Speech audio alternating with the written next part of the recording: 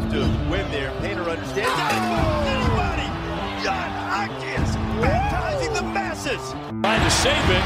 Jump ball here and kept in play by Edwards. What a great numbers. They got numbers. Edwards steps it in. Oh! The Boilers going to look up, baby. They're looking at Matthews. From Carson Edwards. Oh! My good hammer time. Bring it down. The Big Bag Burley Boilers take the lead by 4. shot clock down to 9. Klein can't dribble himself free. He's going to have to take a long one. Klein, step back, 3 for the tie. Oh! He's done it again!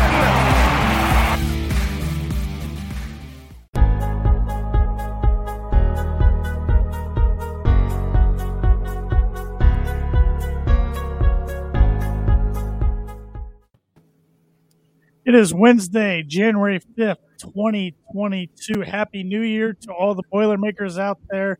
You're listening to the first 2022 episode of the Boiler Breakdown Podcast. Full crew tonight. I'm Tanner Lee along with Andrew Eiler and Evan Webb. First off, Happy New Year, boys. Happy New Year. Well, wish I could say Purdue Sports got off to a better start in the new year, but we'll talk about that in the back half of the podcast. We don't have to. Highs and lows of being a Purdue fan. Oh, isn't it ever? I had to laugh last night on the message board. Somebody posted it, and they might be listening to this podcast. If so, I'm calling you out.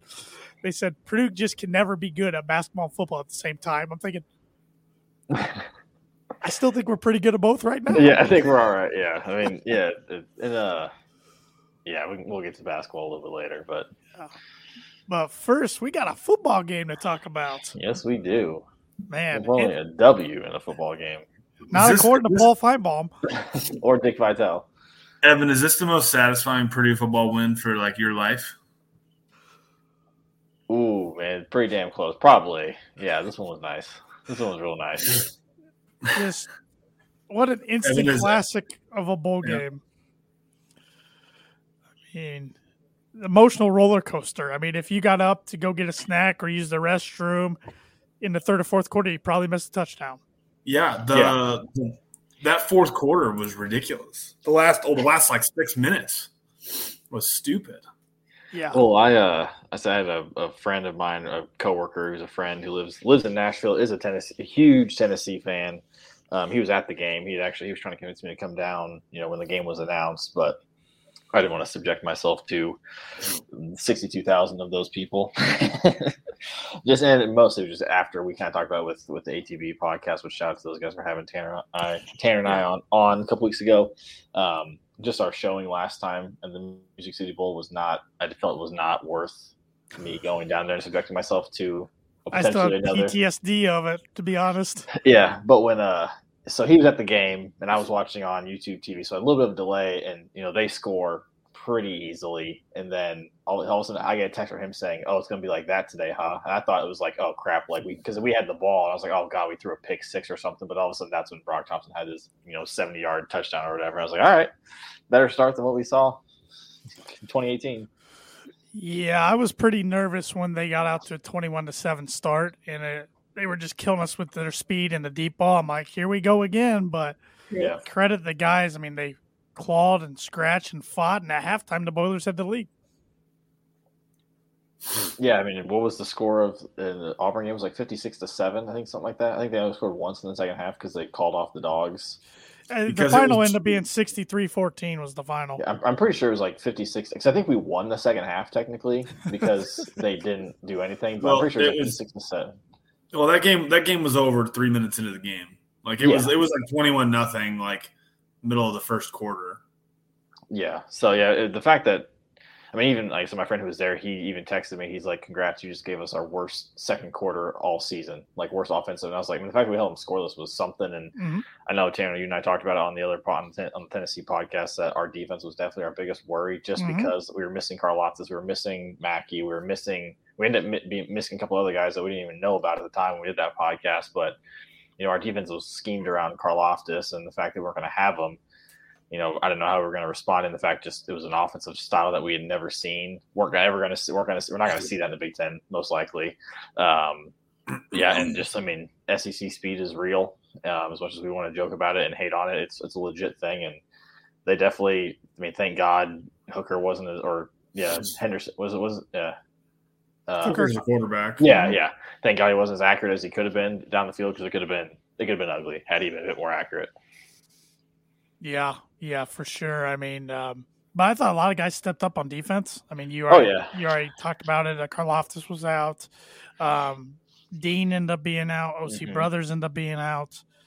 We had Mackey was out. One guy out to grades, one opt out. We had a couple guys out for COVID, a couple with injury. So, I mean, you had guys like playing, double, and just because of the way their offense was rolling, we couldn't get subs in. You had guys playing, twice as many snaps as they're used to. And so, I mean, it definitely took a toll on the guys. You could tell by the end of it. I mean, you can talk. I mean, we have a conversation about, were the injuries legit or not? I mean, I think some definitely were. Maybe a few of them might have been. I think one of Lawrence Johnson was definitely sit down. But I think a lot of Jalen Alexander's were legit, because I think he was strong. I mean, he led the team in tackles or something. He had everywhere. 20 tackles, I believe. Yeah, 19. Yeah, I just think it was. I mean, these guys were just gassed. Yeah, and I mean, it's a rule that needs changed or altered in football. I mean, not only college but pro. I've seen teams do it. I remember at a Colts-Titans game one time, and the Colts used to be so up-tempo. The Titans literally just started falling down because, I mean, the refs can't say, hey, he's faking it for sure. So until they alter that rule, I mean, maybe if the player comes off the field, he has to sit series or something. I was talking with my friend, and he was saying the same thing. Is like, they should make it a rule, like if you come off, if you are injured, you are out that drive. Yeah, that's fair. I think that would definitely, I'm not saying. I mean, I think a lot of ours were legit. I think they were. But obviously, I think there was definitely some that was, especially towards the end. But I think that'd be just overall for football, that'd be a better rule change. Yeah, I wanted to hit on some of the defensive guys I thought that stepped up. I know you talked about a lot of guys playing double the amount of snaps what they're used to. Saw some guys really get their first action, but I thought Jack Sullivan and DeMarcus Mitchell, I thought those guys stepped up huge. I mean, we'd been hoping for a performance like that on Mitchell all year, and we never had really seen it. And he kind of filled in for the role from George. I mean, I don't know if he ever actually had a sack, but he was putting pressure on Hooker all day long. I think he did have a sack. I think we had 2 sacks, and he was one of them. Okay. Mitchell and Sullivan. Okay. Yeah. So, yeah, and then, like you said, Jalen Alexander was great. And Sanusi Kane, man. I mean, for a guy who hadn't played much this season, and he played all 100% of the snaps out there for a redshirt freshman, that was pretty impressive. Yeah, I guess that size and speed. What the safety? I think he was a JUCO. Jefferson. Oh, Jefferson. He had a huge. I think he moved to corner. It was a safety, but I think he filled in at corner, maybe some corner. I don't remember really seeing him. I don't know where he was lined up. I guess. But he's the one who made the stop on 4th down in regulation. Yep. When Heupel was trying to be ballsy and making stupid coaching decisions, but their fan base don't want to bring that up. No. They just want to talk about, getting hosed by the refs or all the penalties getting thrown, but they don't want to talk about how their coach opted out of extending the lead in the 4th and went for a 4th and 1. And then towards the end of the game, when they just need to probably get 10 more yards, maybe 15 more yards to get in comfortable field goal range, he chucked it deep twice. Which I'm not even sure. The chucking deep, I'm not even sure that's even Heupel. That could have just been Hooker. Could have been. Which I don't know. That infuriates me. Like Purdue does it too on like 3rd and 2. Or let's just throw it like 35 yards downfield. I don't know, waiting for a penalty. I know. Or we'll have drives where we'll do 3 straight runs. It's like, what the hell are we? I think we even did it in that game. I was just like, what are we doing? This is not who we are. Mm-hmm. Yeah, it's a little frustrating. But yeah, I think. Yeah, I couldn't believe that they did that because I was like, they had all their timeouts. So I could not believe they didn't try just a little slant or even just running it. I mean, we did a decent job at stopping the run, but not like we weren't stuffing them by any means. So I'm really surprised that they didn't try and make it easier. They hit on a few big time runs, long runs. Yeah. But speaking of the run game, I thought that was key to Purdue's win. At least in the first half, Purdue ran the ball about as well as they had all year. Yeah, kept them honest. I mean, it was good to have Horvath back in there. Just his size was awesome to have finally. It was I mean, it wasn't he didn't light up the the stat sheet, but I thought he had a pretty good last game as a Boilermaker. Yeah, that screen pass to him was beautiful. I mean, he caught it and ran downhill full speed, and he didn't want to go out of bounds. No. They kind of forced him to, but definitely got to miss him next year. I thought King Doru, though, had some good runs. Yeah, I thought he looked good. I'm interested to see if we go shopping in the portal for one more, since Christopher Brooks backed out and went to BYU. But Samson James, though, is becoming eligible. Got some freshmen coming in, too, but it's hard for a freshman usually to come in and see a lot of time at the running back position in the Big Ten. But, I mean, offense, we could talk the whole podcast about our offense, I think. I mean, did you guys see so Brock Thompson with I don't know how many catches for 217 yards and 2 touchdowns or something? Did you see him on crutches after the game? Yeah. I knew they kept – I mean, obviously they talked about it the entire game if you were listening about how he's going to have knee surgery, but I didn't know it was both knees. Both knees. Yeah, those commentators had like 3 storylines and just rode them the entire 5 hours of that game. It was Tennessee's offense. Aiden O'Connell's a walk-on, and Purdue's without half their team is what it felt like all their storylines were. I was waiting for Zach Edey used to play hockey and Isaac Haas's shoe size. Those were the 2 I was waiting on to come out. The bingo card. But yeah, Brock, that was just all guts. I mean, I was talking to my dad afterwards. I'm like, it's recency bias, but I'm like, we remember the Foster Farms Bowl with Elijah Sindelar and Anthony Mahongu gutting it out when he broke his collarbone. Text you guys, this was an Anthony Mahongu performance, but I couldn't remember how to spell his name. So you could have just said the French wide receiver. Yeah. But I mean, Thompson's performance was even a little better than that, I'd say. And then O'Connell's performance was right there with Sindelar's, even though Sindelar was getting it out through a torn ACL. But it's just. I mean, and of course, it sweetens the deal when both of those performances ended up in dramatic wins. But Thad Mooney said, "Did you know his knees were messed up? Did you know AOC was H-string?" Yeah, honestly, I did until they said I did not know that about the whole. Incredible. Then they repeated it about 50 more times during the game. But I thought maybe it's just because December 30th. Seems so long ago, even though it's only January 5th. But I swear, I thought Tanner, you had sent that or tweeted out the depth chart from like 4 years ago where it had everybody on it. You did. And O'Connell was 8th. Well, it was because it was during that game because it was Kyle Charter. Yes, thank you. So it was after the game. Oh, was it the IU game when they were the walk-on too?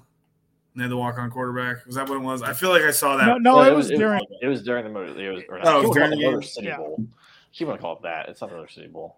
I thought you were saying I personally tweeted out. I'm like, I knew he was down there. But didn't they say on the game, if I'm not mistaken, he actually was not even like, since he was so far down the depth chart his first year, he was receiver on the practice squad, not even a quarterback. On the scout team. It's the only way he's going to get on the field. Yeah.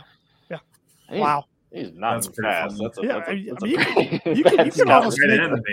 could almost make a movie about this. I mean, it's incredible. I mean, he threw 3 interceptions, but I knew one was coming soon. I mean, not only had he gone 200 plus throws without one, but you're without David Bell and Milton Wright, your top 2 targets. So you're going to have to trust some guys that you probably don't have quite the chemistry with. He threw 3 picks, but I mean, my God, he threw 5 touchdowns and well over 500 yards. I missed the first quarter for work, and I remember I think I only saw one of his interceptions. I just remember it being fairly bad. Oh, it was the third one, where I think he thought Anthrop was running in and he ran out. But it was so off. It was wow, all 3 were pretty bad. His first one was in the end zone.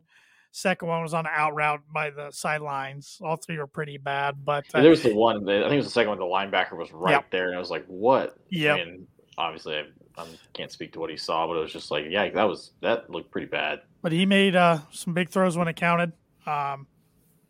So pumped to have him back next year for 6th year. It's nice knowing who our quarterback's going to be going into the season for the first time in what feels like a decade.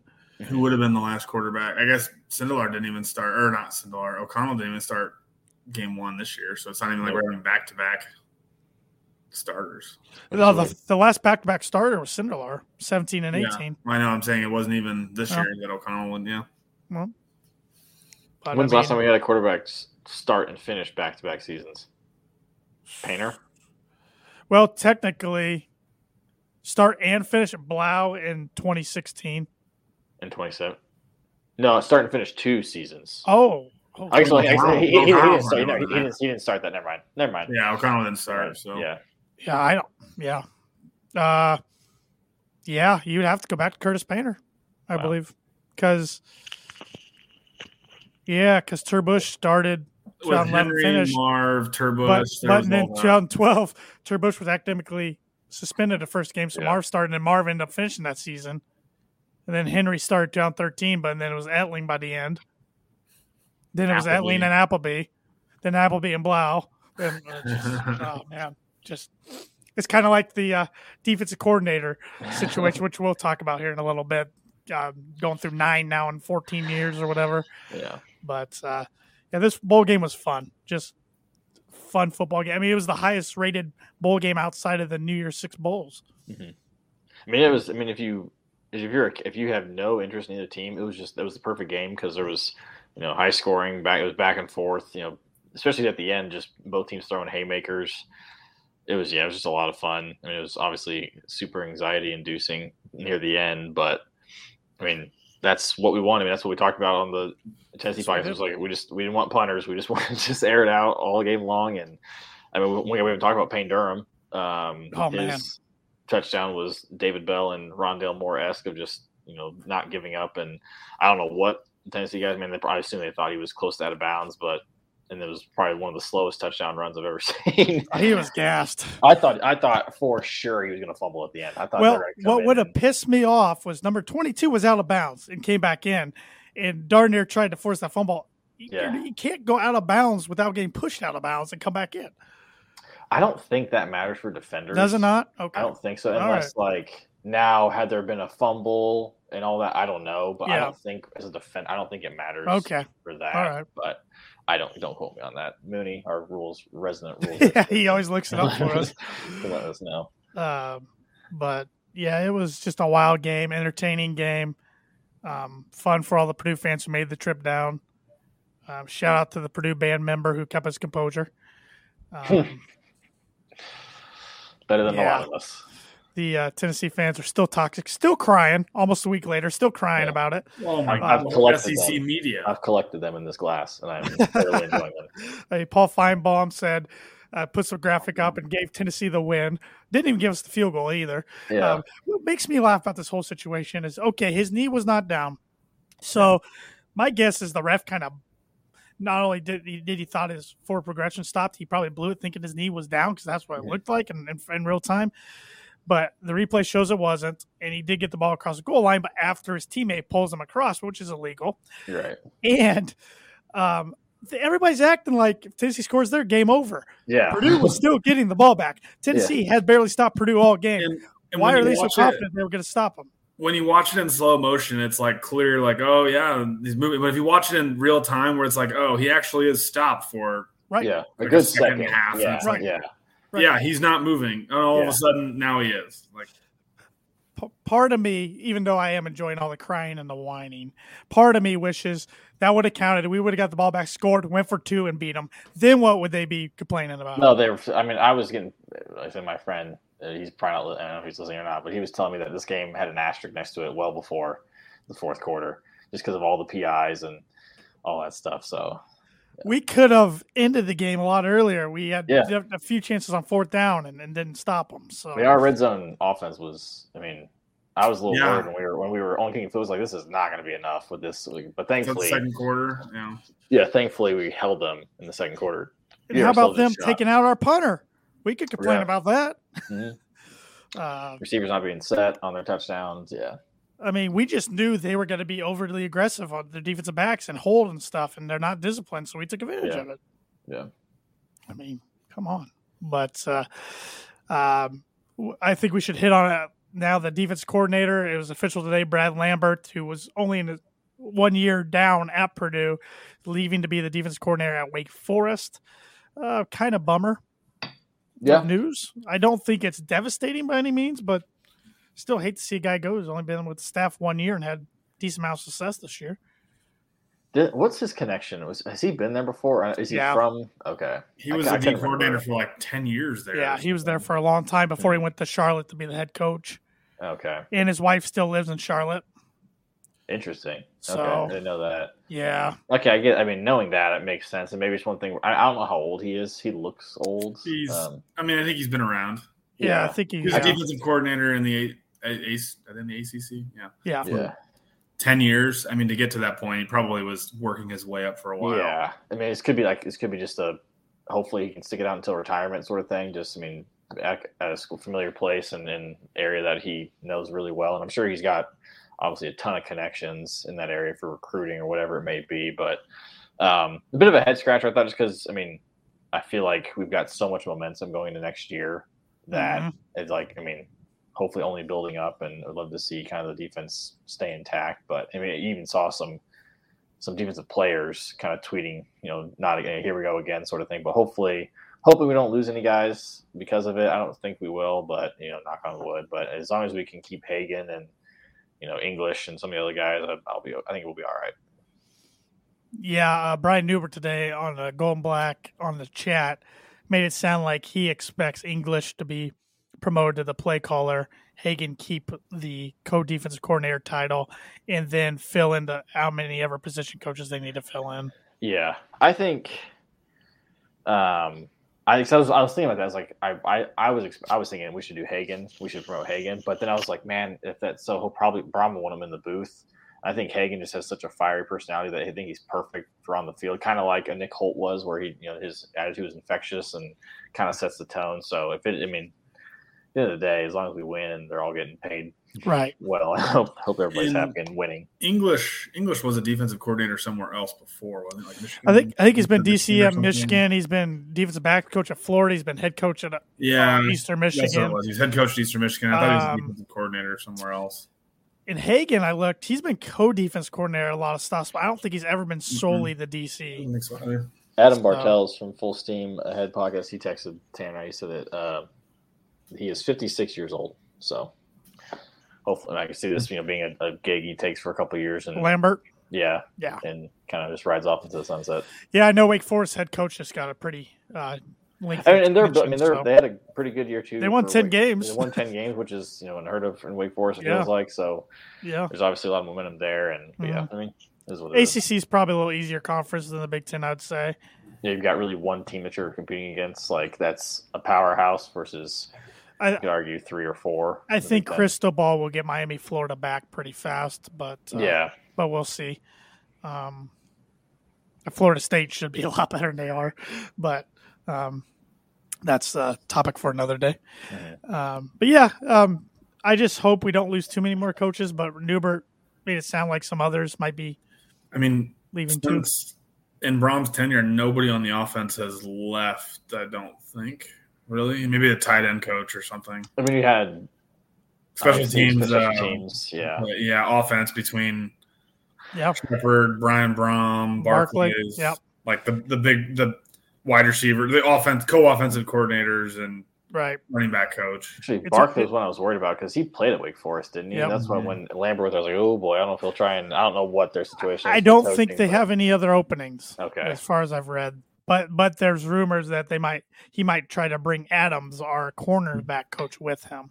Because he came with him. He came from Charlotte, basically. Yeah. Coached with him at Charlotte. And then Lambert came from Marshall, but they had the connection from Charlotte. So, I think we're in a better spot now than we were last year at this point. I feel like Brom's figured out what he wants, like a good mix. I think it definitely. I mean, it sounds like it was all a collaborative effort. So I think I wouldn't be surprised if he even asked the current staff guys who want to stay on. Who do you like? Sure. Who do you know, sort of thing. But I think we're in a much better spot to find someone that will work this time around. The one potential bummer I was reading about, because Brian Newbert kind of hit on it in the chat, and Adam Rittenberg of ESPN that covers the Big Ten also brought up on Twitter, was if Notre Dame's going after Alabama's wide receiver coach, and if they swing and miss on him, Jamarcus Shepard's probably their next target. So, yeah. I mean, he and Barclay, and even I think Brian Brown, I think they've sniffed other opportunities these past few years, and they haven't got any. I mean, it's rare to keep a position coach this long anyways at a program like Purdue. All three of them for 5 years. But I got to think the wide receiver coach opening would be more attractive than most of the other positions. Yes. just because of the depth we have and just Right. the kind of the Offense we run. Yeah, offense we run, the reputation we've built in the last couple of years. Man, if he goes to Notre Dame, that's going to be two coaches that I really like at Notre Dame. It's going to make it a little bit harder to hate them, but still not. I still won't have too much trouble hating Notre Dame. Ultimate Boiler giving us a wave on YouTube. Hey, Ultimate Boiler, thanks for hanging in there with us tonight. Appreciate it. Yeah, if Shepard happens to leave, I know I texted you guys this earlier. I'd love to see him take a swing at Taylor Stubblefield. Yep, he's the wide receiver coach at Penn State right now. I'm guessing he's making pretty decent money there. Don't know if we can match that or not, but I mean he's one of the Boiler greats, so that'd be cool. But do you think take a shot? So Shepard's co-offensive coordinator. True. So would that be a bump up to give him a chance? And like you said, Brian Brohm has sniffed around other offensive coordinator jobs. I mean, I don't think you're going to make the wide receivers coach the play caller. No. But it's title raise. It's weird, these titles, how important they are. I guess until Brohm came to Purdue, I never really realized how much like a co-coordinator title was important, and all of a sudden it's like a big deal. I'd never really heard of that until all of a sudden it's co, and then this year it was triple co defensive coordinators. Yeah, which I guess is blessing in disguise now. Yeah, but yeah, we'll see. Hopefully, in a week or two, we'll have the answers, and we'll be able to report back on the podcast. Ultimate Boiler on YouTube, hadn't heard anything about Shepard. When did this come out? Today. Some rumors today. It was Brian Newbert of Gold and Black Illustrated in the chat mentioned Notre Dame possibly going after him if they strike out on Alabama's wide receivers coach. And Adam Rittenberg of ESPN also tweeted something similar. So, yeah, it's out there. It's out there. So where there's smoke, surprising. Yeah. I was kind of surprised that he's been around for 5 years at Purdue because I thought he would have moved up. And he's a Fort Wayne guy too. Notre Dame probably wants to attack that market if they can. I mean, I know they don't take tons of Indiana guys, but usually if there's a couple primetime ones, they usually get in. Usually there's always one or two guys in Indiana every year that are worthy in quotations of a Notre Dame offer, and they usually are. Got probably good batting average. I mean, I thank God that they didn't offer Brady Allen because who the hell knows what would happen there. But they were interested. They and Ohio State, but COVID kind of ruined him going to those camps. So, yeah. Did you guys happen to see Tom Dienhart's offensive defensive awards? I did not. Okay, let me bring it up here real quick. I thought it was pretty interesting. Let's see here. Of course, I gotta scroll down. I'm trying to remember now. I should have done research about this, but I didn't. Going back to our preseason pod about different who was going to have the most whatever. I think I said Payne Durham's got the most touchdowns, which I was way off on that. Next year, yeah. Well, his defense awards, the MVP. Karlaftis. Hard to argue that. Guess who he said for breakout player? On defense? Mm-hmm. Jalen Graham. That would have been a good one, but that would have been, breakout player. Jack Sullivan. Another good guess. It wasn't Jefferson, was it? Branson Dean. Oh, okay. Said he had 9.5 tackles for loss, 4 sacks, in addition to 26 tackles. Best performance. Ooh, was it Graham? Yeah, didn't he have a couple picks in a he had a slew of 3 or 4 games where I was like, man, if he continues this, he might be gone after this year. He had that big game against Nebraska, but that wasn't the game he mentions here. Was it Karlaftis? Wasn't Karlaftis. Jalen Alexander in the Music City Bowl? Yep. 19 tackles, 10 solo. Yeah. But he also said hats off to Cam Allen, 2 picks against Iowa. That's right. Yeah, Cam, he's solid. I'm glad that we're going to have him back another year. Play of the year. What do you think you said play of the year was on defense? That 4th down stop on the Music City Bowl? Probably should have been, but he picked something else. I feel like Jalen Graham, against Nebraska, did he have a fumble recover touchdown or an interception touchdown or something? Against Nebraska, yeah. That was like a Play picture. of the Like year. it was Is it ridiculous, from either stupid the game. Iowa or Michigan State game? No. No. It's in a loss. defensive play in a loss? I have no idea. It's Karloftis' 56-yard fumble recovery for a Wow. touchdown against Wisconsin. That's right. Okay. Place was rocking because it Forgot tied it about up. that. Yeah. Key injury was, of course, Corey Trice. Yeah. Top newcomer. Sanusi Kane. I don't even know who was it? I mean, or could it be transfers or transfers included? I would assume. He has a lot of them mentioned. Jamari Brown, Chris Jefferson were mentioned, but he went with another guy. Said Brown was my guess. Ultimate Boiler got it right here. Oh, Adrian Jenkins. Forgot about him.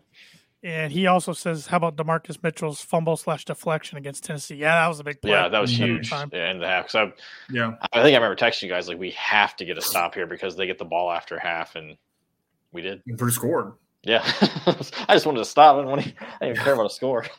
Biggest surprise, he mentions Kadrian Jenkins, Jamari Brown, Lawrence Taylor, but he said he's going to go with Kieran Douglas Okay. because after Did he walk on?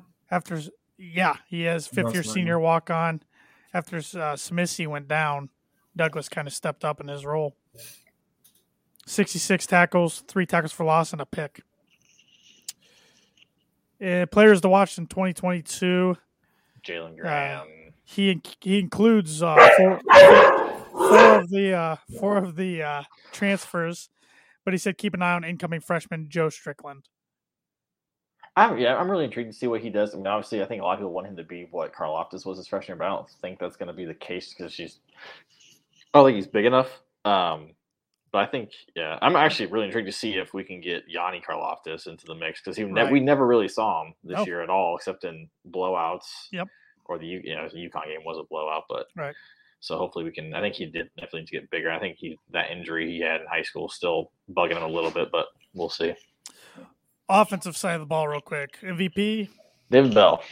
Correct, David Bell. I mean, you could argue O'Connell. I mean, considering what he just did at the City Bowl. How about breakout player? It's gonna be Brock Thompson. Milton Wright. He went with Aiden O'Connell. Oh. He said he had already broken out to a degree, but he took things to the next level. That's true. Yeah, that's true. I mean, is he the number 2 returning quarterback in the Big Ten right now? Oh, I think no doubt. Yeah. Yes, no but doubt. it's a wide margin between number 1 and number 2. Yeah, it is. It is. And, Yeah. and then you can make argument. Tanner Morgan's probably behind him. Sean Clifford, 2 quarterbacks. Is he back again? Clifford? Yeah, he decided to come back. He decided to come back. That should make. Ultimate Boiler said Greg Long MVP for the beer chug against Iowa. Did you guys buy that shirt from the shop yet? I have not. No, I have not, but Thad Mooney has. No. Best for performance. Oh, this David. It's got to be a David Bell. He's one of Iowa. Was it Aiden O'Connell Music City Bowl? Brock Thompson Music City Bowl? Wow.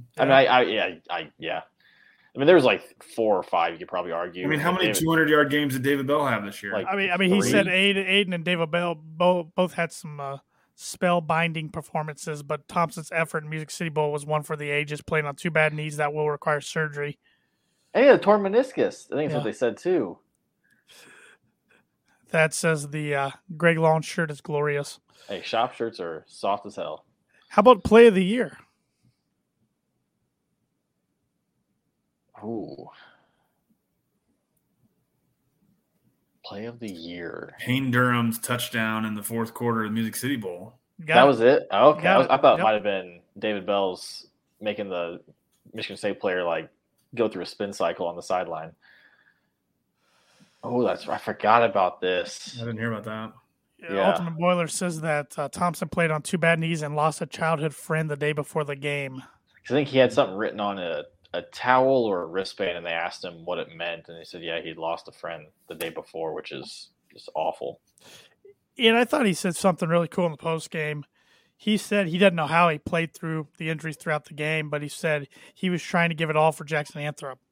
because he said this guy deserved to win the game. I just thought it was really cool how he was. I'm not gonna lie. I think I was because I had to listen to bad timing with girlfriend's family in town and girlfriend not being a Purdue grad, so not really giving a rat's ass about the game. I had to listen to the kick on the radio, which was cool to hear Newton, and those guys go crazy. But I believe they interviewed Thompson right after the game, and I was tearing up. I'm not gonna lie, just because you could just tell he was just absolutely spent and just like what it meant to him, and it was pretty cool to listen to. It was either him or Finneran, I can't remember. But shout out to both those guys. Yeah, Finneran was nails that game. He could have been a newcomer. I guess he had a couple rough spat. I forgot about this play too. Yeah, what Ultimate Boiler says Jackson's play against Michigan State could have been in there for play of the year too. Yeah.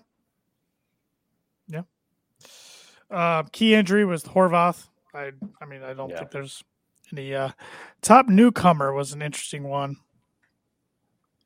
It wasn't Brock Thompson. He said a case can be made, but he went with somebody else because you got to think Brock going into the Music City Bowl at 270 yards. Yeah, I think I heard Boiled Sports say something like you would have thought that he had a lot better stats, but his stats were pretty pedestrian going into that game. Right.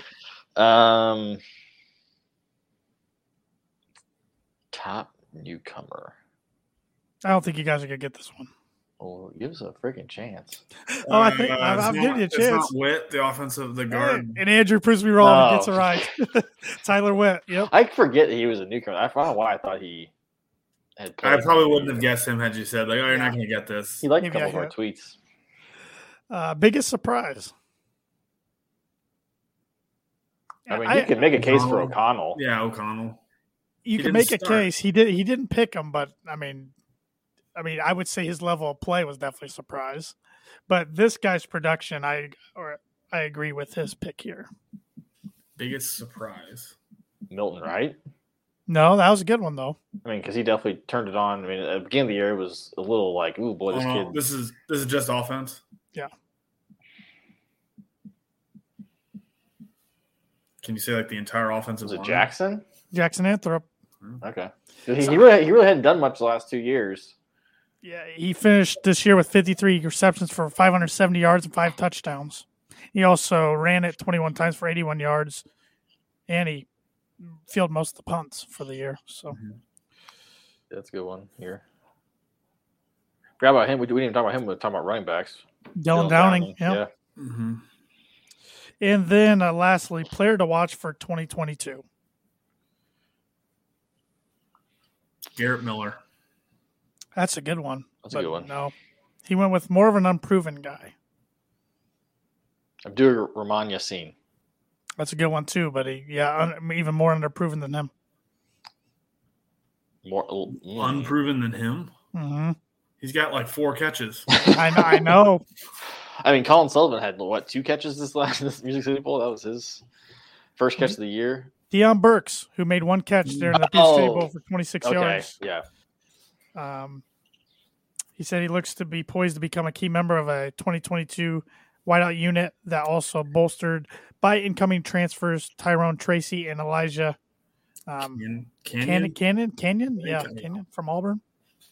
So, I mean, it's crazy to think if Milton Wright can't play next year, Tracy might be wide receiver number 1 or Brock Thompson. But, yeah, there's going to be a full wide receiver room again.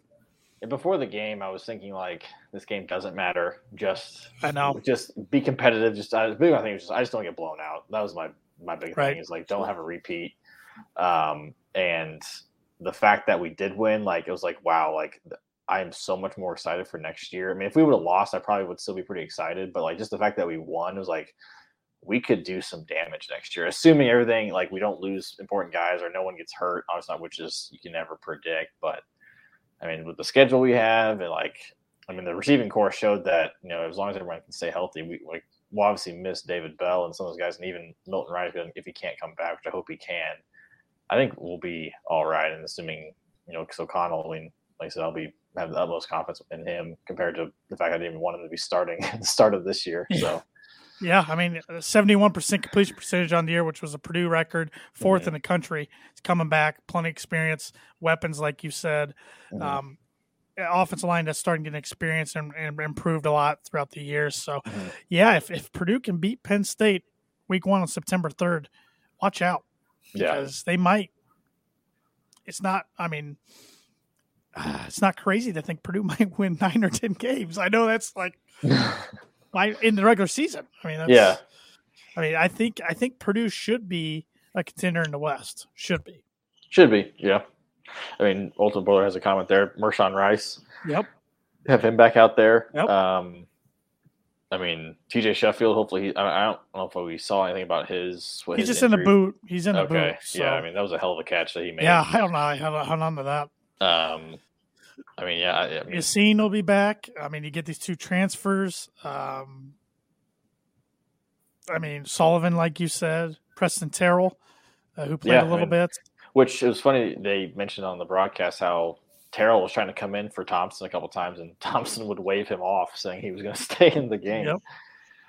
I mean, Ultimate Boiler said, "Dude, Ross State will be nuts when Penn State comes to town." I mean, it's got to be a night game, right? I mean, it's going to have to be a night game. I would think. I mean, could it even be a candidate to be moved up like Northwestern was a couple of years ago? You think Purdue will be preseason ranked?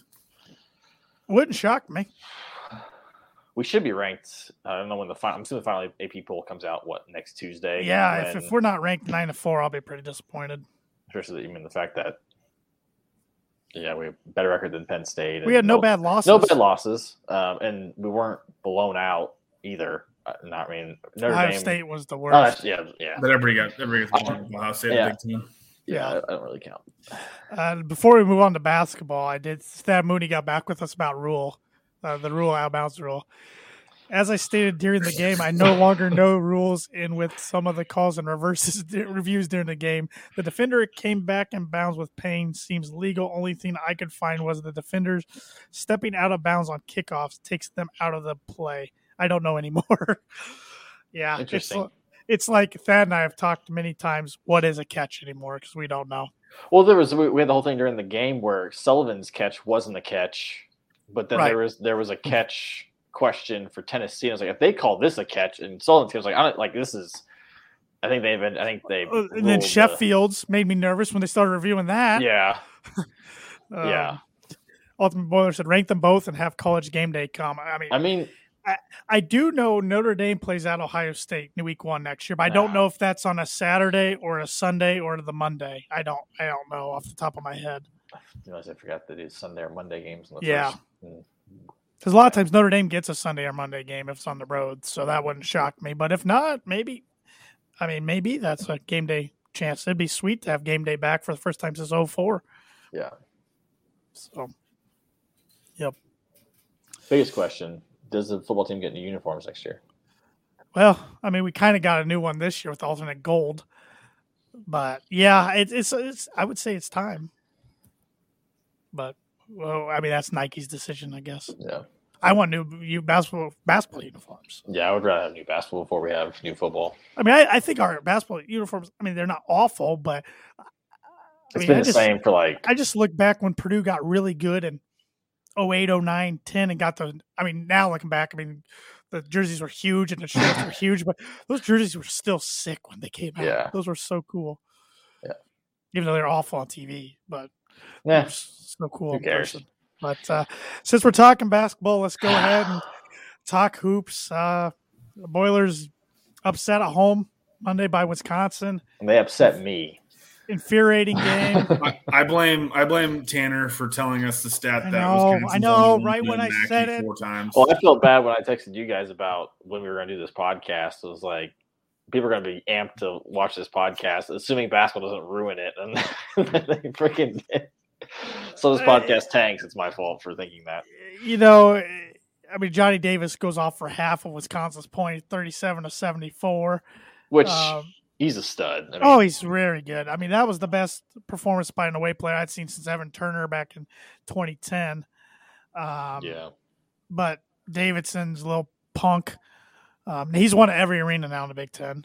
This is Wisconsin's first win at Mackey since 2014. I heard them say that in the first half, I think. And then I think I muted the game with like 12 minutes left. And I'm like, I don't want to hear any more about this. It was just infuriating. I mean, I missed most of the first half doing a podcast.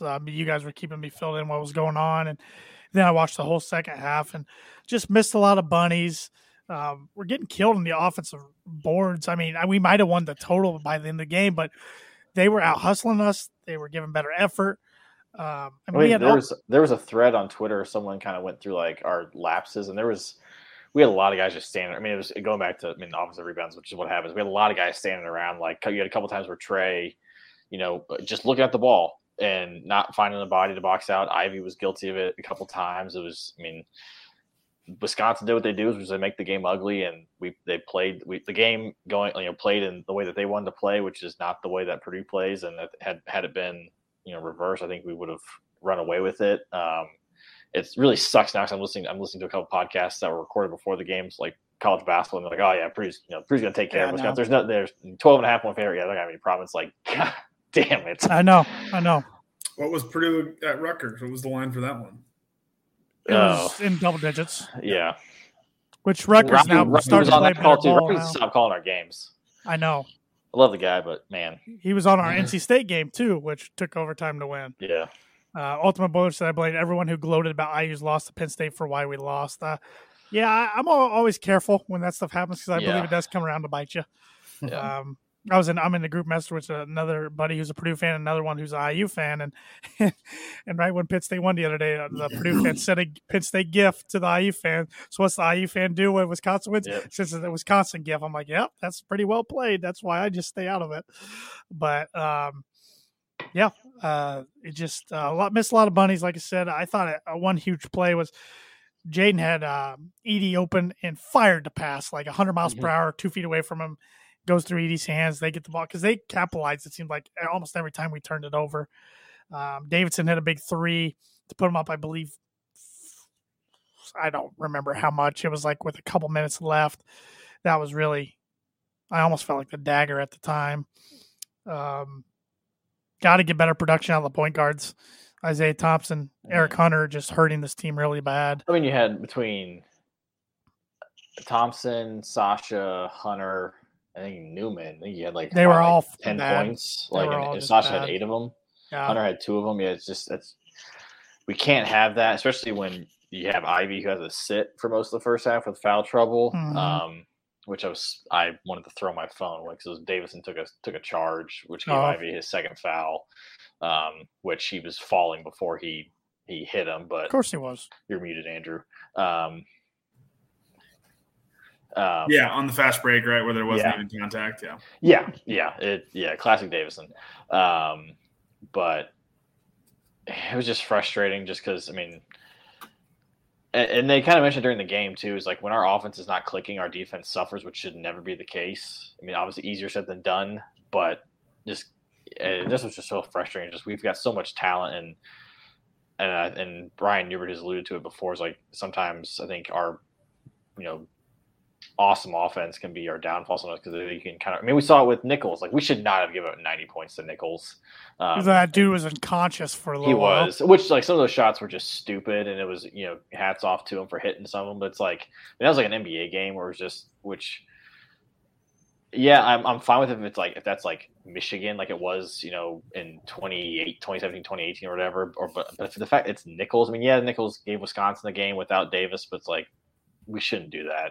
If we're who we think we can be, so it was definitely the signs were there, and so we'll see.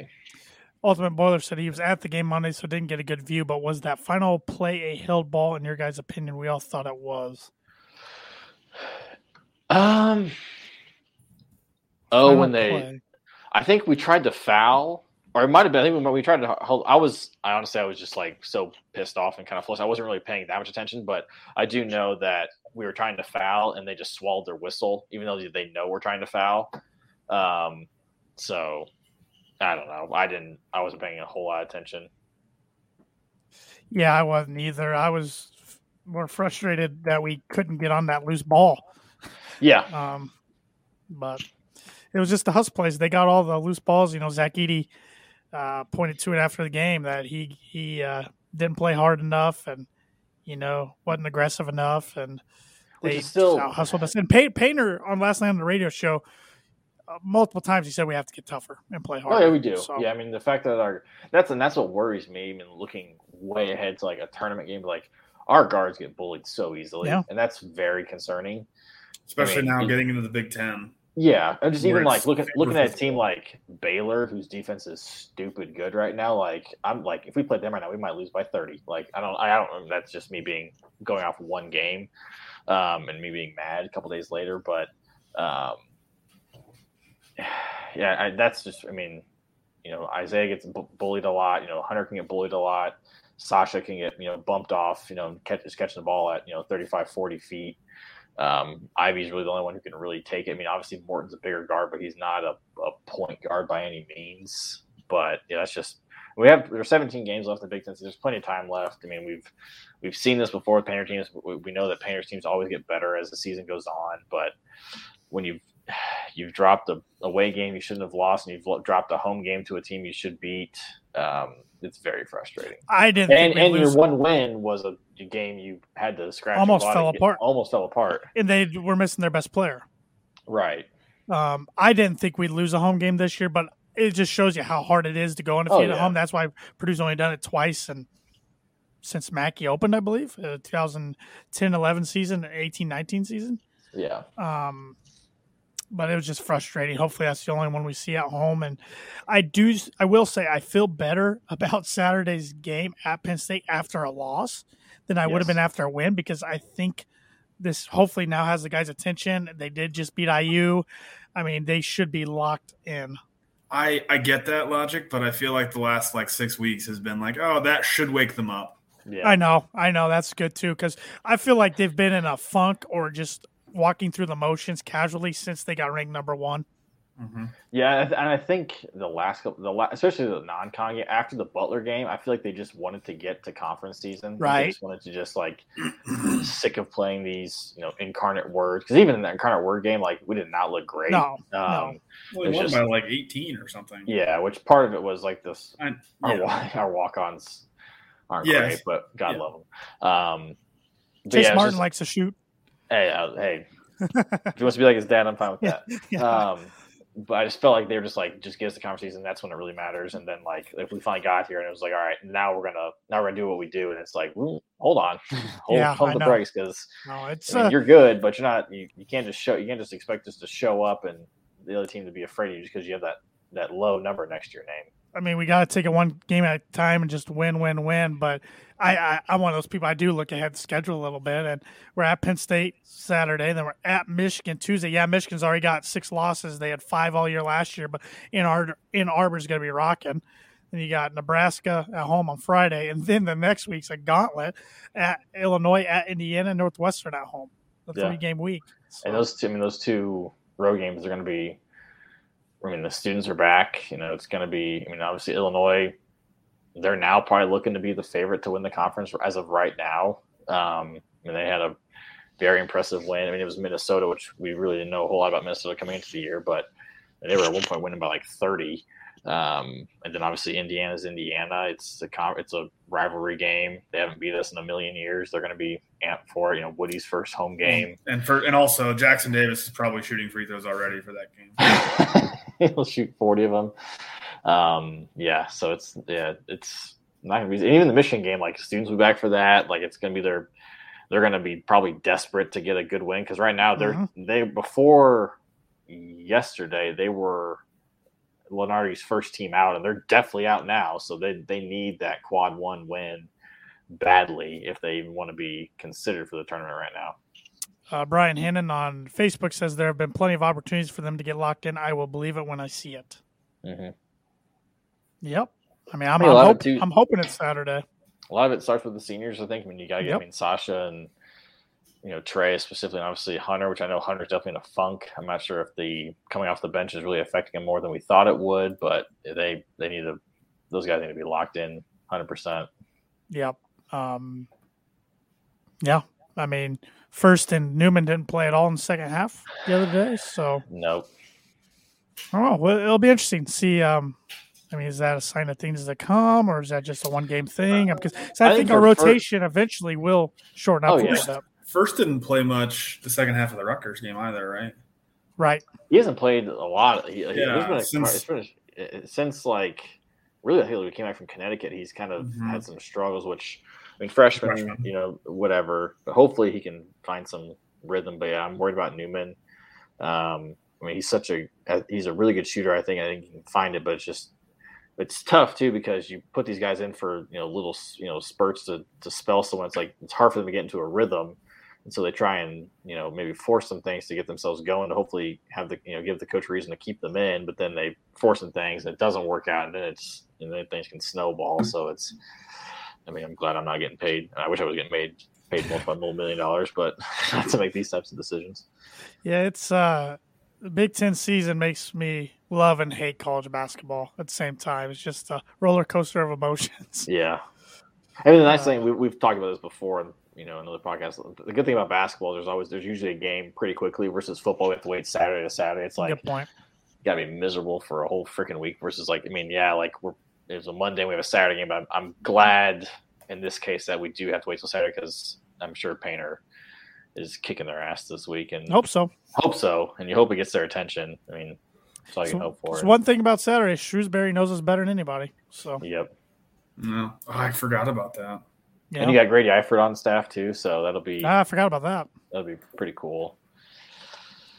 Yeah, I wonder if he can play in the manager game. That'd be a good manager game if he could play against PJ and Tommy Luce. Which, why if PJ plays, why can't Spike play? Or maybe he just doesn't play. Because I think Purdue could have. I don't care. Purdue could still have the best manager team. We put Spike, Luce, and PJ on the team. It's a question. I don't know. But any other thoughts before we do some sponsor reads to close this pod out about either the bowl game or basketball? Hell of a football season. Yeah. I mean, it already was, 8 wins. Yeah. We were hoping just to make a bowl and get the bucket back. But the fact that you've got 2 top 5 wins, one of them being on the road, we won 5 games away from Ross State, which we haven't done since it's been 1943. Yeah, which is incredible. Yeah.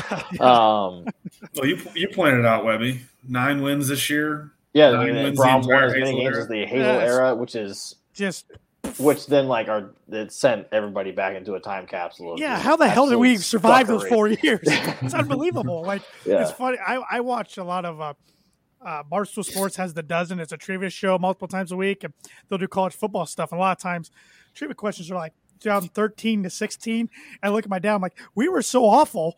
I didn't even pay attention to the rest of the college football landscape because it took my interest out of everything. So I don't remember those years. It was just I had no interest in any other game. I mean, I remember sitting in the stands of us just getting our teeth kicked in by Wisconsin by it was 1,000,000-3 or something. Literally. I don't remember. It was pouring rain, questioning every decision I've ever made. Why did I go to school here? Why didn't I go to Ohio State or something? I don't know. But then this makes it all worth it. It does. It does. And to finally be back in Ross State after a year was awesome, and to witness the amazingness that is David Bell. AOC was a revelation. Yep. I mean, he's turned into one of my favorite Boilers of all time. Went to being, he's a great backup. He's a starter backup. He's obviously not gonna light the world on fire, but then he went to literally lighting the world on fire, and so now he's now the talks of unlike Michael Penix being the second best QB in the Big Ten, if not the best. Obviously. So, yeah, can't wait to play Ohio State and Indy next year. Oh man, you're getting me excited now. I do want them to get Jeff pen to paper on a new contract. That's the big thing. It's just get it done, please. I think I tweeted from our accounts he better have had a new contract on his desk by the time he got back to West Lafayette. It wouldn't shock me if wheels are in motion behind the scenes, or if something's done and they just wait for a while to announce it. Yeah, and I'm sure this whole Lambert thing kind of put a wrench in some things, but you'd think that obviously our wish list is new contract for Jeff, bigger assistant coach's salary pool, and just keep as many guys, and hopefully we've had a few departures since the bowl game, but hopefully nobody too significant. Right. And then basketball, just win a freaking game. Just win. Just go win. just win 17 straight, and we'll be fine. This game won't matter.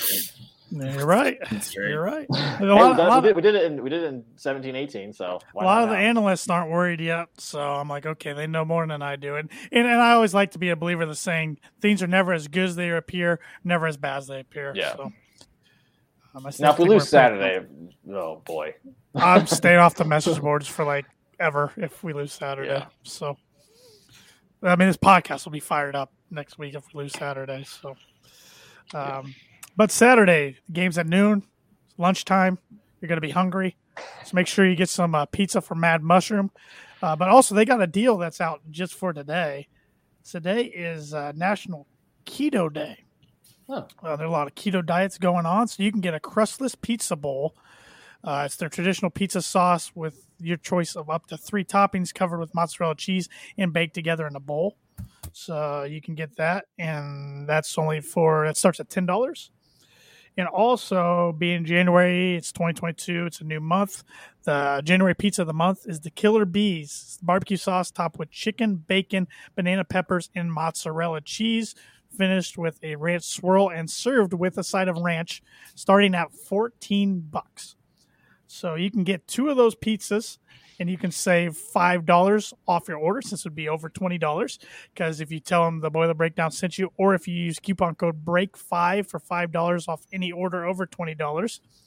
Of course, Mad Mushroom's been in the heart of West Lafayette and serving Boilermakers since 1993.